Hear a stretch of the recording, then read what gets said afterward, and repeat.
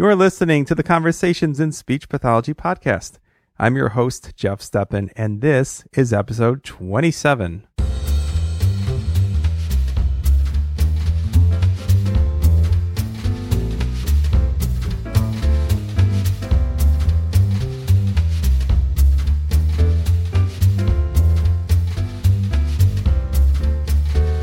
Hey everyone, welcome back to another edition of the CSP podcast. Always glad to have you back. Today's episode is going to be autism-centric. I'm welcoming Lynn Medley to the program. Lynn Medley from the Philadelphia suburbs of Medley and Masarek Therapy Associates. Lynn came to me via a listener suggestion, and this listener happens to be an employee at this practice at Medley and Masarek Therapy Associates. We'll talk a little bit about her at the end of the episode, but we had an awesome conversation, and Lynn has a strong interest in social cognition, and she talks to me a little bit about these struggles that we all have in defining both where our kids are in terms of the skills, where they need to be, where they need to go, and how that is a challenge depending on what age they first come to see us as therapists. In terms of what goals they have, what goals their parents, guardians have, or collectively the educators, the team has. So we talk a lot about social cognition. Lynn is currently creating a social cognitive scales where this is way off into the future that this is going to be released, but she's trying to gather research and information from different places to come up with a good way to really pinpoint and define our kids' strengths and needs in social cognition. We talk about the use of motivation and rewards. We talk about the difficulties and challenges of group instruction versus one-on-one teaching. We talk about peer relationships and the challenges of getting good social groups together and why using peer buddies sometimes can not lead to the desired outcomes. And with that, let's just go ahead and jump into this conversation. Thank you, as always, for listening. Okay, well, thanks for joining me here today. I wanted to ask you, because we're recording this on Super Bowl Sunday, and right. Just to start this podcast off, if you have any Super Bowl predictions. I know that it's football, and someone will win and someone will lose. That's about all I know, Jeff. That's good enough for me. All right. I thought it'd be kind of cool to see your, powers of prediction. Like, we're recording this on Super Bowl, and this is going to air probably a month out or something like that. And very poor. That's okay. I mean, I'm not a huge football fan, but I'm told the Carolina Panthers have the edge today, so we'll see. Ah, cool. That's my alma mater, actually. Yeah, see, that's right. So why don't we start there, actually? That's a great segue. All right, so I wanted to start this podcast. This is we have no agenda here except to let the audience know more about you. So we'll do the bio part first, and then we can kind of get into the weeds here as far as autism goes. But I understand you studied at the University of North Carolina. Is that correct? I did. I did my master's degree there. Okay. And from there, so where did you do undergrad? Is that in North Carolina too? At Vanderbilt University. Okay, so you went from Tennessee to North Carolina, and you stayed in North Carolina for a little bit. Is that right? That's true. A couple of years, yeah. A couple of years. And I know you're just looking at your bio on your website. You were getting some additional training in the TEACH program there. And from there, it looks like you moved on to Johns Hopkins at the Kennedy Krieger Institute. That's right. I was really very lucky. They were opening the Center for Autism and Related Disorders at that point. Yeah. And I lucked into being their first employee. Wow. What was that like? It was a little crazy because there was nothing to follow at that point. We were just creating as we thought made sense, and creating as we went. And it grew and grew and grew, and it's still running very well as we speak. Yeah. Now, just this is an interesting. You've been a speech pathologist about as long as I have. I think I finished my master's in '98. Well, I think you finished yours a little bit earlier. Is that right? I did. I think it was '92. Okay, I believe. Yeah, so a bit longer than myself. Now, the interesting thing is, I think it seems that you've been in the world of autism, in the field of autism, since your graduate school days, and it's really been your career. Is that correct? It really has been. As an undergrad, I took a work-study job at a child development center at Vanderbilt. Mm-hmm. And I fell in love with the kids who came through who were autistic. They just fascinated me. And so I chose my graduate program based on a community that was strong in autism. Mm-hmm. And then I went from there. Okay, so getting back to, so it's interesting, but getting to the Kennedy Krieger Institute, I'm wondering in the days where you were one of the very first in there as an employee there, did they kind of glom onto a theory, a type of therapy? Was there a certain bent that they had there at the time? I guess if I had to choose one, I would say it was a natural environment teaching kind of format. Mm-hmm. The diagnostic piece was really the reason that people came to Kennedy, and came from all over the world. But in the therapy side of things, we really followed a more natural environment teaching kind of format in the beginning. And then over time, we picked up a lot in the realm of applied behavioral analysis and more control of the environment. That's kind of where I wanted to spend some time, because the sense that I have from your bio is that you really seemed to have inhabited both sides. If you look at the range of therapies in autism, we definitely have the more naturalistic child-led to the more, for lack of a better word, controlled sort of environment. And it seems that you sort of had exposure to a little bit of everything, kind of all sides. Does that be fair to say? It's been a great ride. And one of the things my father taught me when I was little was, when someone offers you an opportunity, you say yes.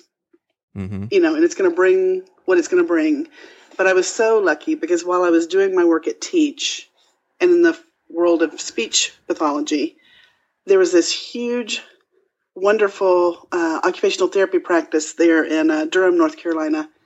And I said yes to a part-time job there and learned maybe more than I learned in speech graduate school about the way that the neurological system worked.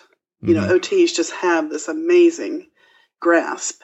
So the sensory regulation piece really changed the way I practiced. And then here came the world of LOVAS, the applied behavioral analysis world.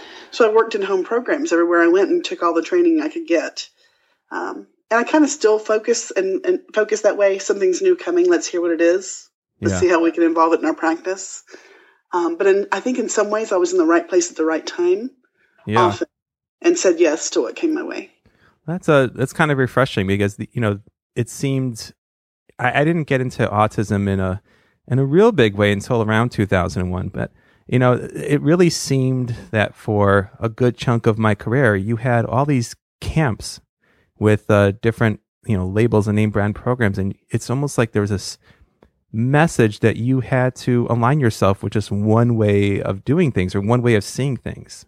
I don't know if I'm the only one who sees it that way, but no, I think there's still some degree of that. Yeah, and but you're right. It was worse in the 90s and the early 2000s. Yes, and it reminds me. I was just thinking of the. Did you? What's the name of the book? The Ron Suskind book about his son Owen. I'm blanking right now. I'll put it in the notes if I don't think of it during the podcast. But he talks about Life Animated. Sorry. So he talked about after his son's diagnosis in the early 90s, going to a talk given by LOVAS in the Maryland area. And in those days, I think his choice, everyone kept telling him, there's really the two major therapies we're choosing between a LOVAS ABA program and floor time. And he opted to choose floor time at first. But if anyone hasn't read the book, I highly recommend. It's an interesting read. So we'll get more into that in a second. But so from Kennedy Krieger, after working there and getting experience, you then went. I know you worked as a adjunct faculty member there. right? I did some teaching there. Yes. Mm-hmm. And I see they had the master's certificate in autism. And I'm just curious about that program in particular. Was that mostly speech pathologists in that curriculum, or is that when that doing that certificate? No, it's mostly special educators. Okay. And this was another case of right place, right time. That was the first master's certificate in the country in autism. And so again, we were forging our way. There are many others now, and I'm really excited about that. But at the time, I was teaching, I think, all special educators. I remember having a programmer in one of my classes, but mostly they were special educators. What was the curriculum back back when it first started? My particular course that I taught was about the ways that you can. It's interesting since we were just talking about this. The ways that you can meld methodology and choose methodology specific to a child's needs, and then do that in the classroom. Interesting. And my teach background is really what prepared me for the classroom piece of it. Sure. Well, I think you hit upon an interesting, aspect. I really feel that it's almost like, in AAC, they talk a lot about feature matching. And I really think that that's kind of what needs to happen when looking at each child on the spectrum, is that they have to be seen not in terms of necessarily the background and the training that you have, but what they bring to the table and what they might need the most at a particular time. So, yeah, absolutely. And the kids on the spectrum are so dramatically different, and it's really, I don't know if disheartening would be the right word, but for clinicians, for all of the diagnoses to just have come together into one makes it a really hard puzzle to solve when a child comes in and the diagnosis they have is autism spectrum. Because, man, is that a spectrum. A huge one. And I think for me, I was lucky enough in my current job, I think at 2010, when I finally, I had all this experience as a private practice, person, but when my caseload really shot up after working in the schools, I really, for the first time, I think I got a real sense. I'm like, oh my goodness, there is a huge diversity within this population that, even up till 2010, it had never really hit me. So, yeah. Okay. So from there, you went into private practice and you moved to the Philadelphia suburbs in 2002, right? That's right. Okay. And you've been there ever since. And talk to me. So your practice is called, your coworker, or the owner of the therapy practice is Janice, and pronounce her last name for me. Sure. It's Masarek. Masarek. Okay. So she came a little bit later, but you both run this practice. Talk to me about what your practice is set up to be. What, if there's a specialty that you tend to focus on your practice? Sure. Yeah. I knew Janice from Kennedy Krieger, and Pennsylvania was home for her. And I moved here because my husband at the time took a job in this area. And so the two minds came back together, and we had such similar training and such similar interests that it was a real natural fit. Jan and I focus primarily on autism spectrum disorders, particularly on the social communication aspects. And then we have this side interest in apraxia, dyspraxia, the ways that interweaves with and without social cognition deficits. The practice more broadly, it's a small practice. I think we have 3 full-time people, 1 after-school person, in addition to Jan and me. And those folks all have their own areas of interest. Feeding is a big one, too. But it all kind of starts in autism. Most of our clients fall somewhere on the spectrum. Now, excuse me. Are most of your services center-based? Most of them are. We do a fair amount of school consult work. And so by a fair amount, I'd say my personal practice is probably 60% out of the office and 40% in. And Janice, my business partner's practice, is the reverse. Most of our employees are in-house, with the exception of one person who also does some individual practice at a private school. Okay. So, yeah, so I just have a million questions, but I'm going to, as someone who runs a private practice, I want to ask you, because I work private practice part-time, and most of my, clients, for instance, I have a client who has, a couple of clients on the autism spectrum. And one thing that's always struck me is that, he gets, like a lot of kids, he gets services from an OT, private behavioral therapist, other services here and there. And I think one of the hardest things for someone working in private practice is that I see this guy one time a week. Yeah. And to me, the biggest challenge is always prioritizing what are we going to work on that one time a week? Because you can't cover it all.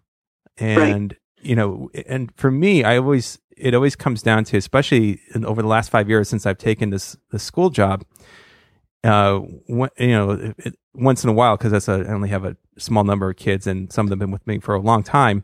It's always about when I do get a new client, and it's always about talking to the parents, very upfront with them about the fact that, if we're going to meet one time a week, what are we going to focus on?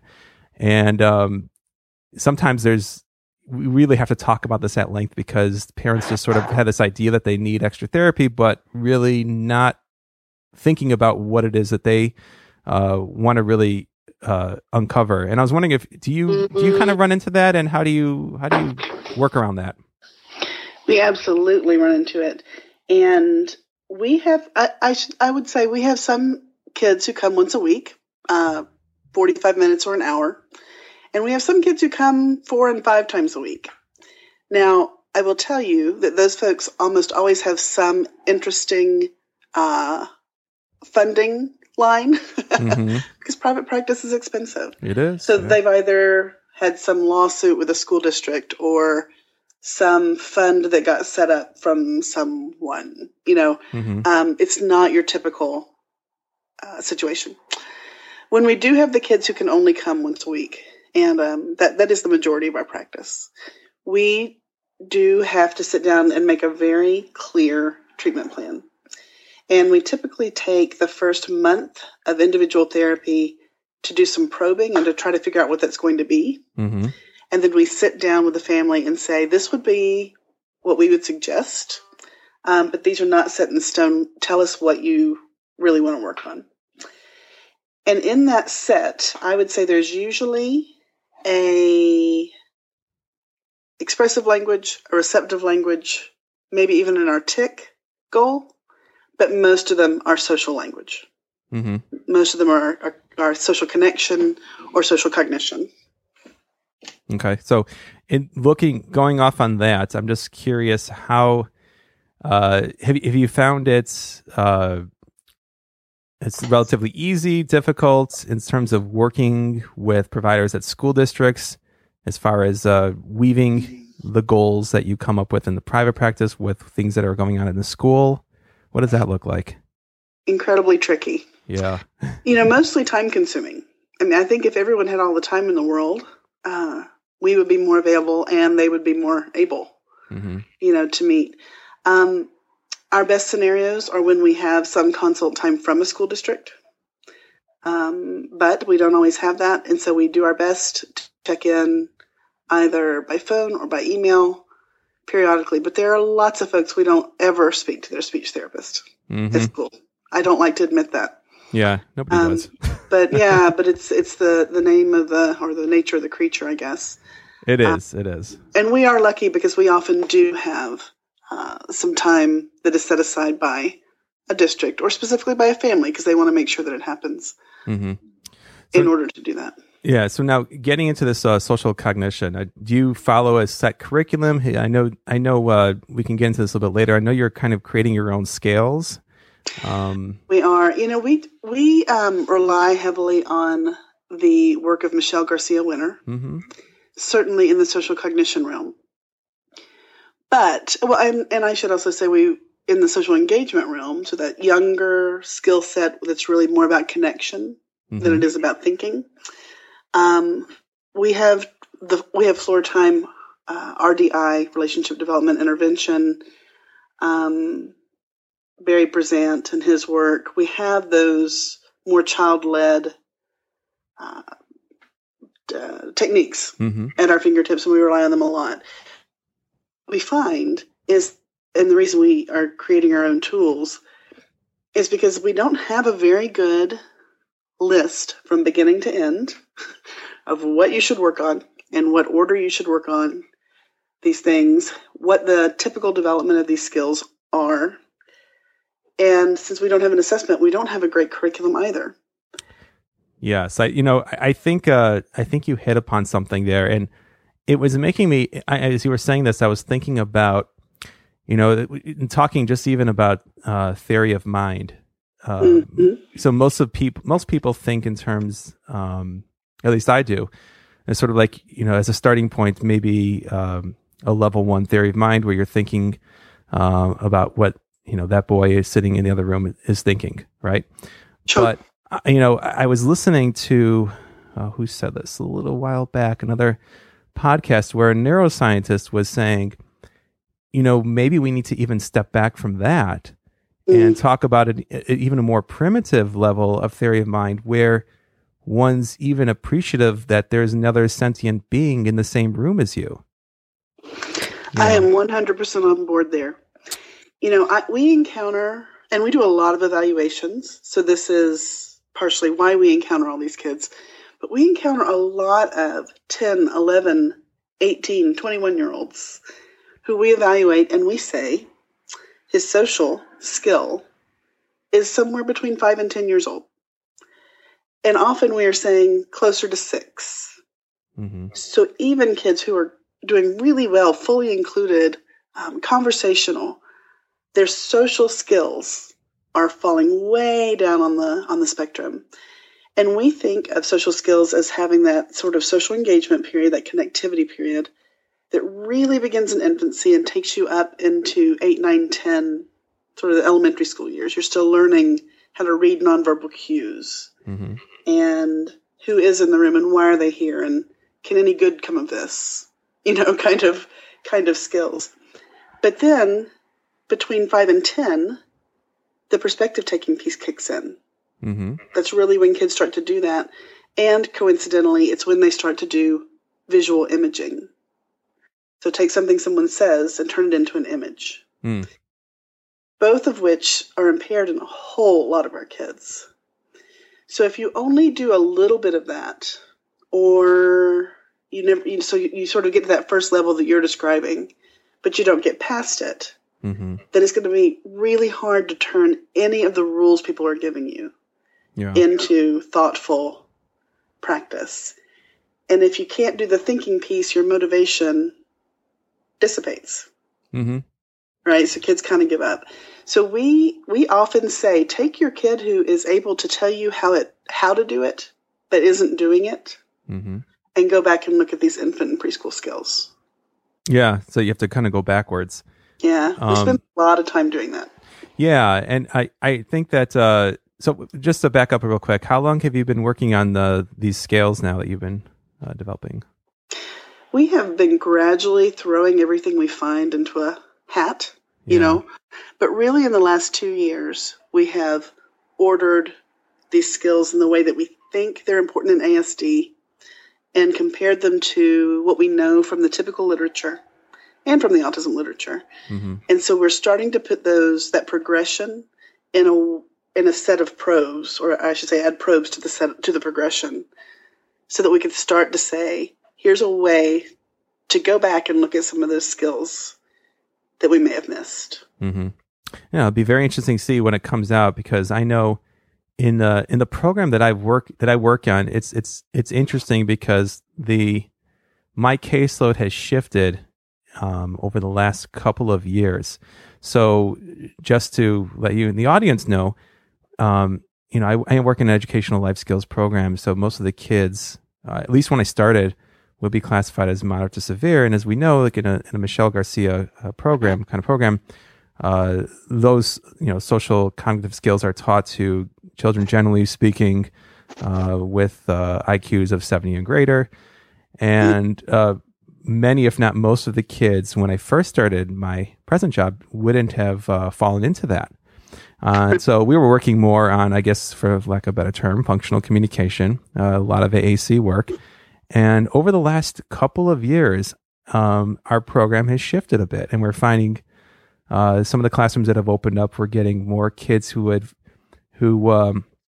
would fit into that other tier where they could benefit from some social cognitive work. And I've been doing some more of those groups lately, and I'm sort of having to brush up again and trying to figure out stages and teaching, what would naturally come next. And it is, even using, and we have a lot of good texts in our district, but it's still quite a challenge. And I think this idea of having sort of a logical progression as you're describing it and looking at these skills in a very hierarchical fashion, I think can be very useful. It's kind of amazing it's not out there, at least in my mind. But I think that first group you described, the kids that were more classically life skills, I guess, we run up to that 5 to 10 year bracket and we hit abstraction, right? So cognitively, they're not moving so far past that 5 to 10. But then there's this whole new group that you're describing that can think abstractly, and they're still stuck there. And that seems more related to perspective and imaging and those holes that fall underneath it. So the kid who is so excited to see you is only talking about his own topic, wants you there to be the recipient of what he has to say, but is not motivated enough to change his behavior so that peers will stick with him through that kind of, discussion. That's a kid who's lacking either pure social motivation, which we know is its own thing in its own area of the brain, and it could be the only thing affected. It's unlikely. Yeah. Or they don't monitor the world very well. And because they don't monitor the world, which is such an early skill too, they fail and they fail and they fail. And then you get this mixture of learned helplessness and poor monitoring skills. There are very few kids that we see that we can't take all the way back to those really early skills. So that's sort of our, people frequently say, can you give me your list? What is the progression? And we're working on it. Yeah. As you were talking about that and this idea of motivation. So this, I see these kids all the time who definitely they're extremely social in the sense that they want to see you, they want to tell you what they're interested in. Yeah. But this motivation, this is, I think, one of the crucial things that I've been thinking a lot about over the last year or so is this motivation piece. And the idea that to what extent is it possible to teach a student the desire, that internal motivation to truly scan the environments outside of themselves, to have, to take on perspectives, versus doing it because the therapist sort of taught them in a more structured way. Where does that structured teaching kind of start and that internal dialogue end, I guess, is where I'm getting at. It's something I think a lot about too. We can call each other in the middle of the night on this one. Our approach at MMTA is to say, he's not doing it. Why is he not doing it? Is it a matter of lack of information? And that's why he's not doing it, because he doesn't know that somebody's rolling their eyes, or he doesn't know that somebody's checking their watch. Or is it a matter of having the information and not monitoring whether or not the information changed? So that's a different skill, right? Or is it a matter of understanding that people have other thoughts, but not really having a lot of depth and fluency with that? And those are 3 different skills. We could probably name 10 more. But all of them fall in that lower range. And I think that we approach each child with a question, and then we go back and we try to fill in, okay, they have the information they need, at least at a basic level. Mm-hmm. We can keep working on the depth of their understanding of those basics. But gosh, he's not monitoring at all. So then we start working on, did you see his face change? When did it change? We do some of that in video and some of that in real life. But, maybe they're doing that pretty well. But once they have the information of the nonverbals and the fact that something changed, how deep is their understanding of perspective? Yeah. And what keeps me awake at night is that we don't know enough about the brain function and how it interacts with itself to have real answers, or that they're out there and I haven't seen them yet. Well, I think that's it. I think that for a lot of the kids, I think one of the things is we'll never truly, all we can do, it's the same thing to me like sensory integration. I think the best OTs out there, unfortunately, really what you're going on is observed behavior. We don't know what's going on in their brain. So all we can do is sort of form these mental models ourselves and try to work off of that. Yeah, absolutely true.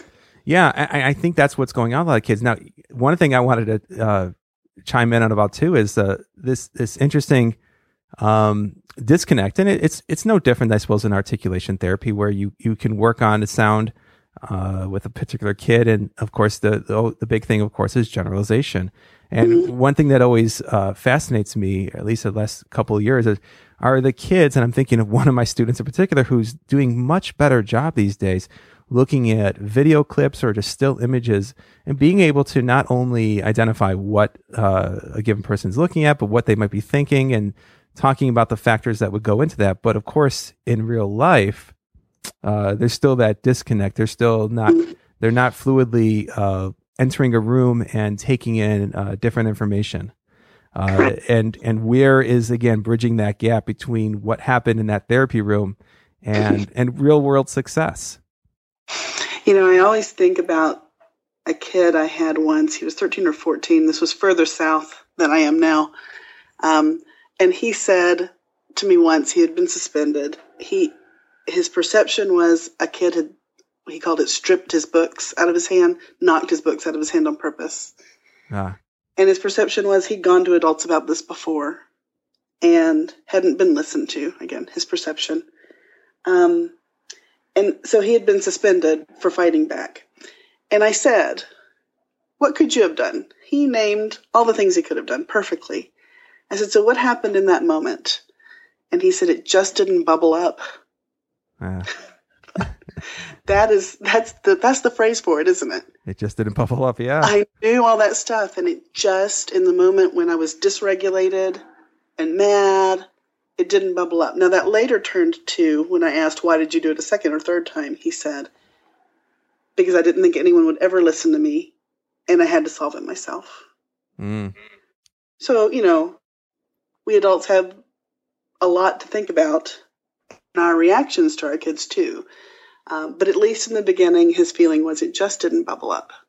That's a interesting point, and it made me think as you were talking about that, how really, when you think about it, everybody just shows you the range of behaviors and struggles that everybody has. Right. And so it's sort of like as you were saying, what he was, just didn't bubble up. I could have very well said the same thing about my sugar addiction. Why did you eat that chocolate chip cookie? Well, it just didn't bubble up. I wasn't thinking about it. There's another part of me that was reacting to it. And, that's right. it's we're all struggling with things. We can all learn things in a very structured or very, in a limited format. And then when we need to apply it, we kids can't do it. I know. Well, I think you speak to the human condition that sometimes we forget about with our kids too. There's an emotionally developing kid in there. Yeah. And that's happening simultaneous to all these social issues. Yes. And it's just one more thing we have to keep in mind, because mood disorder, really, depression can be a really big issue for our kids. Yes. It keeps it really relevant to be working with multiple disciplines all the time. Mm-hmm. Yeah. I always go back and think about something. I saw Barry Prezant speak years ago, and I remember at some point in his talk, he said, "Don't ever forget that these kids are just kids. Yeah. They have the same struggles and the same hopes and fears as everybody else. They may have autism, but they're kids nonetheless. They need downtime. They need to be supported in every other way that any other kid would.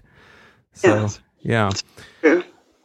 So I wanted to ask you, something else again, just a random thought has been going through my mind recently. We have, so in my program, and this isn't unique at all to my program, we deal with behaviors all the time. And so many of them are maladaptive, and some kids have behavior plans written into their IEPs. Sure. And one question that's been, bugging me since day one, of me entering the school district.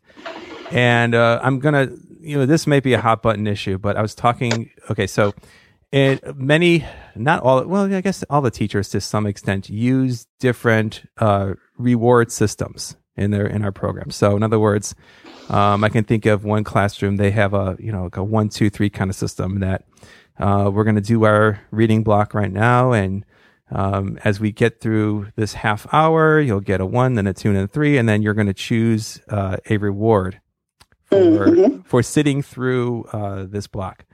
Now, I have always been, I follow, to respect the teachers because ultimately it's their students. But I've never, I see how it can work, at least in the short term and on the surface level. But I've never enjoyed the idea of using an external reward system like that, because I know different psychologists have told us in the past that internal motivation is always the best. The minute you put an external carrot out there, the activity becomes work for the sake of work. I was wondering what you thought about that. I think you're right on the money with that. I think speech therapists in general, especially if you've worked with young children as opposed to adults, have been trained that external reinforcers, especially tangibles like that, are the lesser valuable of the reinforcers. If you can embed their interests into the activity, you're going to get a lot further, and things are going to generalize more readily. Now, having said that, we also have a bias, we as adults have a bias against using things that are genuinely reinforcing if they don't look age appropriate. And school districts, they certainly are getting better about this, but certainly worry if we're using things that don't look age appropriate. So being able to use that, something that's a little bit closer to intrinsic motivation, can sometimes be muddied by the fact that you don't want the 12-year-old watching whatever the current cartoon of the day is. Right. But gosh, if we could have used those characters to talk about whatever we're talking about, or to role play, or to do whatever it is, certainly that would have been the stronger reinforcer. There are times when kids just have to do things whether they want to or not, and sometimes we have to go to external reinforcers, and I get that. You said that too. You get that too. But if we're really doing the hard work of language and social, the closer we can be to their actual interests and motivators, the better we're going to be. Yeah, and I found, just to I suppose the in our program, the classroom that relies on the external rewards in the 1, 2, 3, in some case 5 steps systems, the kids tend to be more, I would say, more in the severe range. Not all of them, but and I think in a sense, I think the question that's sort of come up is the teachers I think they sort of have an idea that I'm not a huge fan of it, but sort of the response I always get is sort of, well, what's the alternative? And the alternative to me is sort of this idea of using interests, student-led interests. It's like it goes back to my talk with Temple Grandin for years has talked about, if their interest is Thomas the Tank Engine, well, use Thomas the Tank Engine to teach all those concepts that you want them to learn: the numbers, shapes, colors, so forth. And there's that, but then the teachers will often come. I've said this before, and the the response I get to that is often, well, the problem with that is that I have a group of 3 students, and student A over here might like Thomas the Tank Engine, but what about student B who's interested in Peter Pan? Yeah, it takes us back to, especially for the kids who are really working on early skills, it takes us back to group instruction and the question of whether group instruction is actually the way to go for those folks. I know, talk about a hot topic, right, or a hot button topic. Yeah. Kids who are not externally, or I should say, are not motivated by their social environment, and we'll say yet. Hopefully, they're going to get there. Mm-hmm. And kids who are not motivated to do things they're not particularly interested in without an external reinforcer are not really kids who are doing their best learning in a group. Mm. And so we write a lot of recommendations for one-to-one work, both with a speech therapist and in the classroom. I always, one of the things I have a lot of, I'm always very humble about the fact that I never expect that if I should be in this school district 10, 15, 20 years from now, that what it is today will be, tomorrow. I'm at a point in my career where I think I don't take at face value any of my beliefs. Everything's up for grabs. That probably makes you really good at what you do. I always tell people this is I'm working off the best information that I think I have today. Mm-hmm. I could completely change course next year based on new information that I get. But that's I truly think we're living in interesting times, and I think that 10, 15 years from now, my classrooms can look very different than they do today. And I think they will actually. I think the more we learn about the brain, the more we learn about autism, I think things are going to shift tremendously. And this, until you said that, talking about working individually, it never really occurred to me. Well, because the system is so strong, right? Yeah. And hard to change.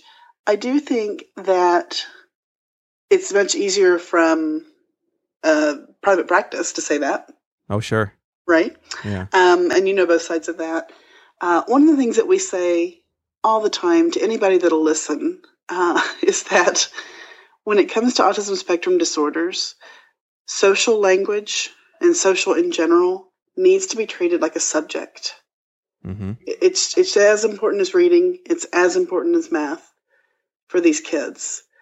And to treat it like a subject means to clear something away from their day mm-hmm. in order for there to be more focus on this particular skill.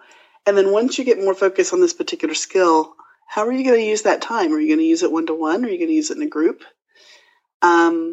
Maybe you're going to use it in some combination. But the power of treating it like a subject, at least in our minds, is that the time is available. It's not every kid, whatever the team decided. It's just, there's a time in the day for this. And now how are we going to use that time the most wisely? Well, and also with the Common Core these days, we have all these social emotional learning components. Absolutely. So it's not as if it's out of left field. Right. So just curious, in your clinic, when you have a new client and the chief concern, or you've decided with the parent that you really want to target social cognitive skills, does it depend on the kid, or do you tend to start with them one-on-one before possibly introducing them in a group? How does that typically work? We almost always begin working with them one-to-one. Yeah. These skills are so hidden, or the rules are so hidden in society and in daily interactions that we spend a lot of time doing that uncovering piece. Mm-hmm. And so since every kid has come through a different situation and has a different brain, we spend a lot of time trying to figure out which pieces are hidden for them. Yeah. So that we can eliminate them. And being part of a small private practice, we don't always have that many kids to choose from in terms of creating a good match. But good matches are the name of the game. Because if you have kids who are dramatically different on their travel through that social engagement realm and up into social cognition, then you have a group that's not working on the same set of skills. Yes. And when that's, yeah, go ahead. I was going to say that was, the issue with me being that I was in a solo private practice for, roughly 13 years before going back to the schools. That was always, people had always asked me to do that, but that was one of the reasons why I don't think I ever got into the social cognitive piece as much as I had wanted to or should have, because as a solo, you didn't have as many, I didn't have as many kids in the caseload as a multidisciplinary clinic or even as a group practice. And so when you don't have as many kids, and even among the kids that I did have, not everyone was on the autism spectrum or needed work in social communication. So it was always a challenge. I said, I'd love to do this. I'd love to try this, but looking down the road, I don't know who I would match this person up with. So. It's very challenging in private practice, and it's not easy in schools either. No, yeah. You can't control who you have, so I frequently make this bid for a dedicated social time. We tend to call them lab, for a social lab. But then I say to families, if there are not kids that it makes sense to group with, there's nothing anybody can really do about that. In a private practice, I can say, does your child have a friend you can bring? Because we can do some of this stuff in a dyad. Often they say no, that they don't have someone, that makes sense in terms of a match. But we feel pretty strongly that kids need to match on their where they are on that social climb, as opposed to on language. And I should say expressive language. Because the way that they express themselves or how complex their language is doesn't make as much difference to us as how they're analyzing their world socially.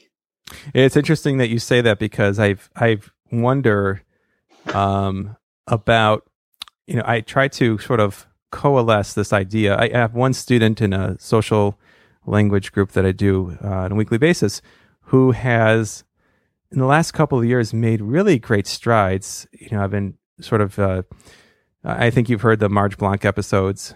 Yes. On echolalia. And I have a kid who's clearly, he used to be so much stage 1, just pure gestalts and some mitigations, but he's clearly on the road now, where you hear his language and it just sounds so awkward, but it what's really underneath all that is the fact that he's really made some meaningful gains. And that he's just sort of figuring out, but his language sounds awkward. And as he sits there and tries to sort of explain things socially, it's interesting how I hear it and I'm like, he's talking around it. I feel like he's getting it. But if his language was at a place where, he had more of the grammar, he had some of this word finding, I would probably hear it at a different level and would give me a different indication as to, to the extent to which he really does have it. Does that make sense? It makes so much sense. I had a young man that I worked with for 100 years, and when I first got him at 3, he was just to do first words. But some of his first words in that first year were things like, he'd point to the vein on his arm and say, ink. Yeah. Wow. I mean, that's an abstract concept. I mean, so yeah, something dark under there. What is that? Or I remember the day that he pointed to the sky and said, God. Ah. And wow, his language is not matching up. Yeah. With his thought. No wonder he's so mad, right? Yeah. And behaving poorly. But not matching up at all. And at about 14 or 15, his expressive language sounded more like pidgin English. Yeah. It was still very hard coming and very stilted. But if you gave him a theory of mind task, 2-3 people deep, and you gave him a visual for a person with a thinking bubble, with a person in it with a thinking bubble, with a person in it with a thinking bubble, he could answer all your questions. Whoa. Right. And you would never have thought it from his language. Yeah. I see. Yeah. Mm-hmm. So it's been a long time coming for this full understanding, but I do think that even though the language output looks like the end product or where you want to be. You really need to make these choices with kids on their social cognitive level or social level.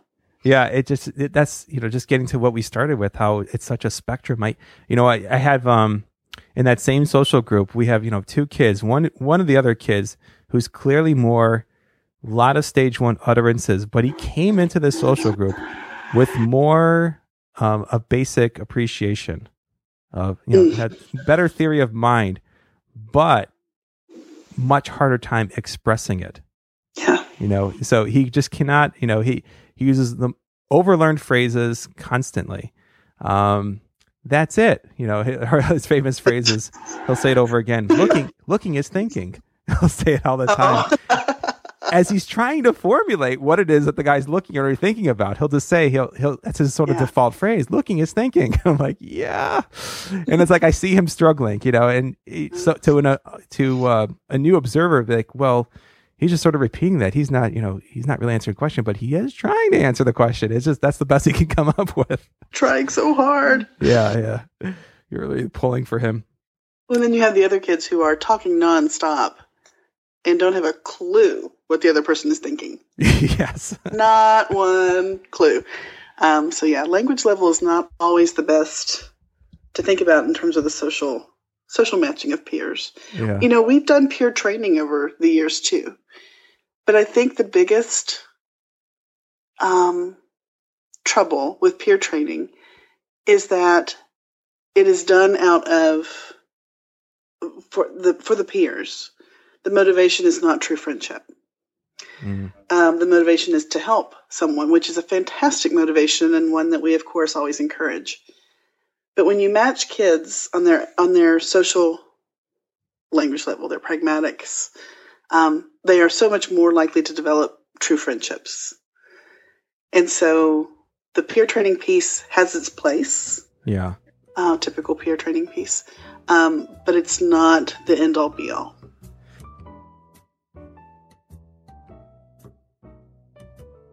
I guess if there were anything else that I would want to talk about, it would be how we think about social development and where you are currently, and then where you want to be at some future point. And I think the reason that this is on my mind is because we see a fair number of 18, 19, 20, 21-year-olds who we are frequently saying we're looking at that 6 to 10-year-old range again in terms of social. But what is our goal at this point? Because I can break down all those individual pieces and we can work on teaching them. But what do we know about this child's goals for life? And what do we know about our goals for him for life? So that developmental sequence still kicks in, but we're looking at it a little bit differently as the kids age. And I can feel myself see the same stuckness, for lack of a better word, that same, oops, I got up to this perspective taking point and started to really struggle. I can see that in 10-year-olds, and I have a really different approach to what I say I want for them and what I want to do than I do when they are 18 and 20 and 21. Yeah. And it really has to do with what our goals for the kids are.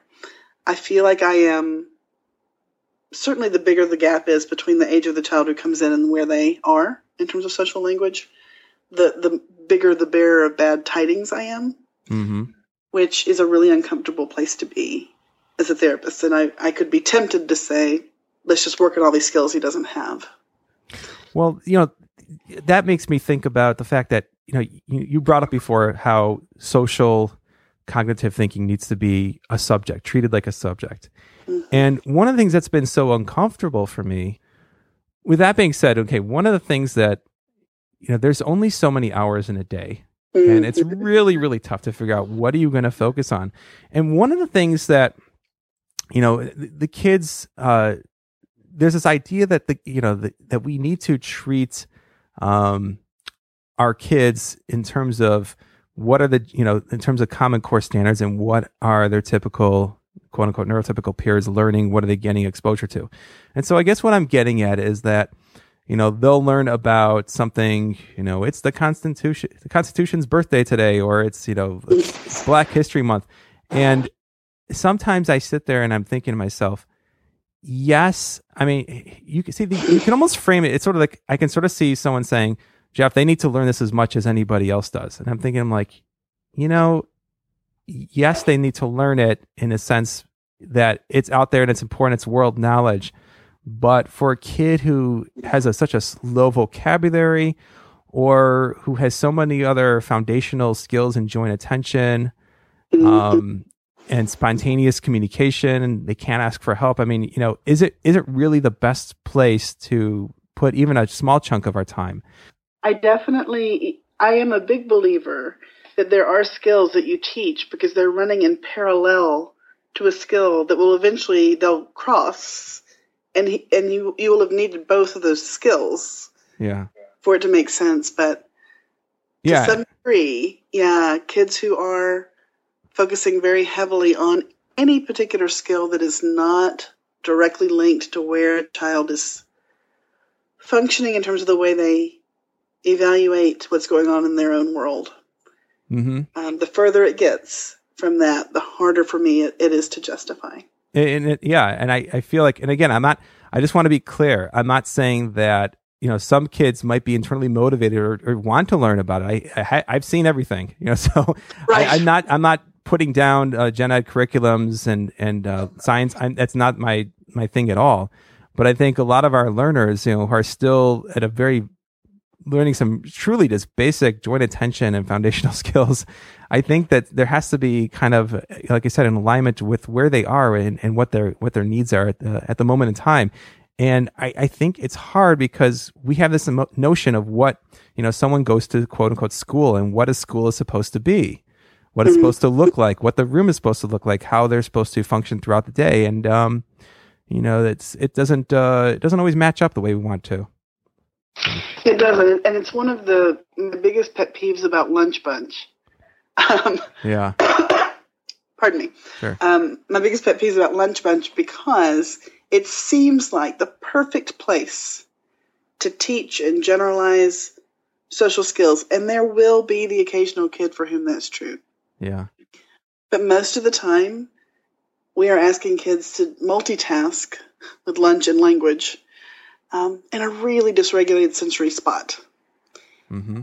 And so it kind of makes sense on the surface, but if we really look at what we're trying to teach and where the thing we're trying to teach aligns with sort of a person-centered planning way of thinking about this kid, is that where we want to spend our time, and is that how we want to do it?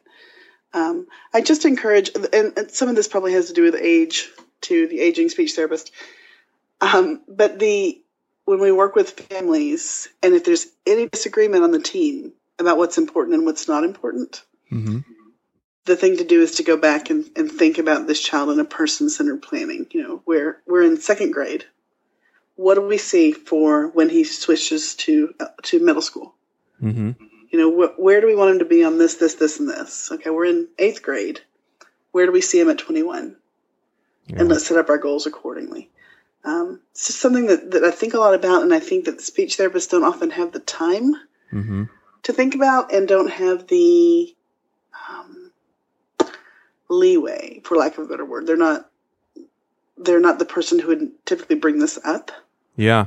At a meeting, right? But they are also the one who is most often in charge of that social skill development. Shared, obviously, but. Oh, sure. Yeah. I think about that, I've thought about the vocational question for, quite some time. And I have a lot of concerns about, generations coming up, the current generation, subsequent generations. And I think about just the way the world is changing in terms of, 20 years from now, we're probably going to have driverless cars. It's going to be the norm. And so the notion of having necessarily, bus drivers, garbage pickup will probably be automated at that time. And so I think a lot of just jobs that we sort of take for granted these days are going to go by the wayside. It's going to be a world that we can't even predict. And I just wonder what that's going to look like for just all sorts of individuals, with disabilities. Yeah, it's a huge question, isn't it? Yeah. So that's that's another subject. That's another time. Okay, so I think we'll wrap it up here.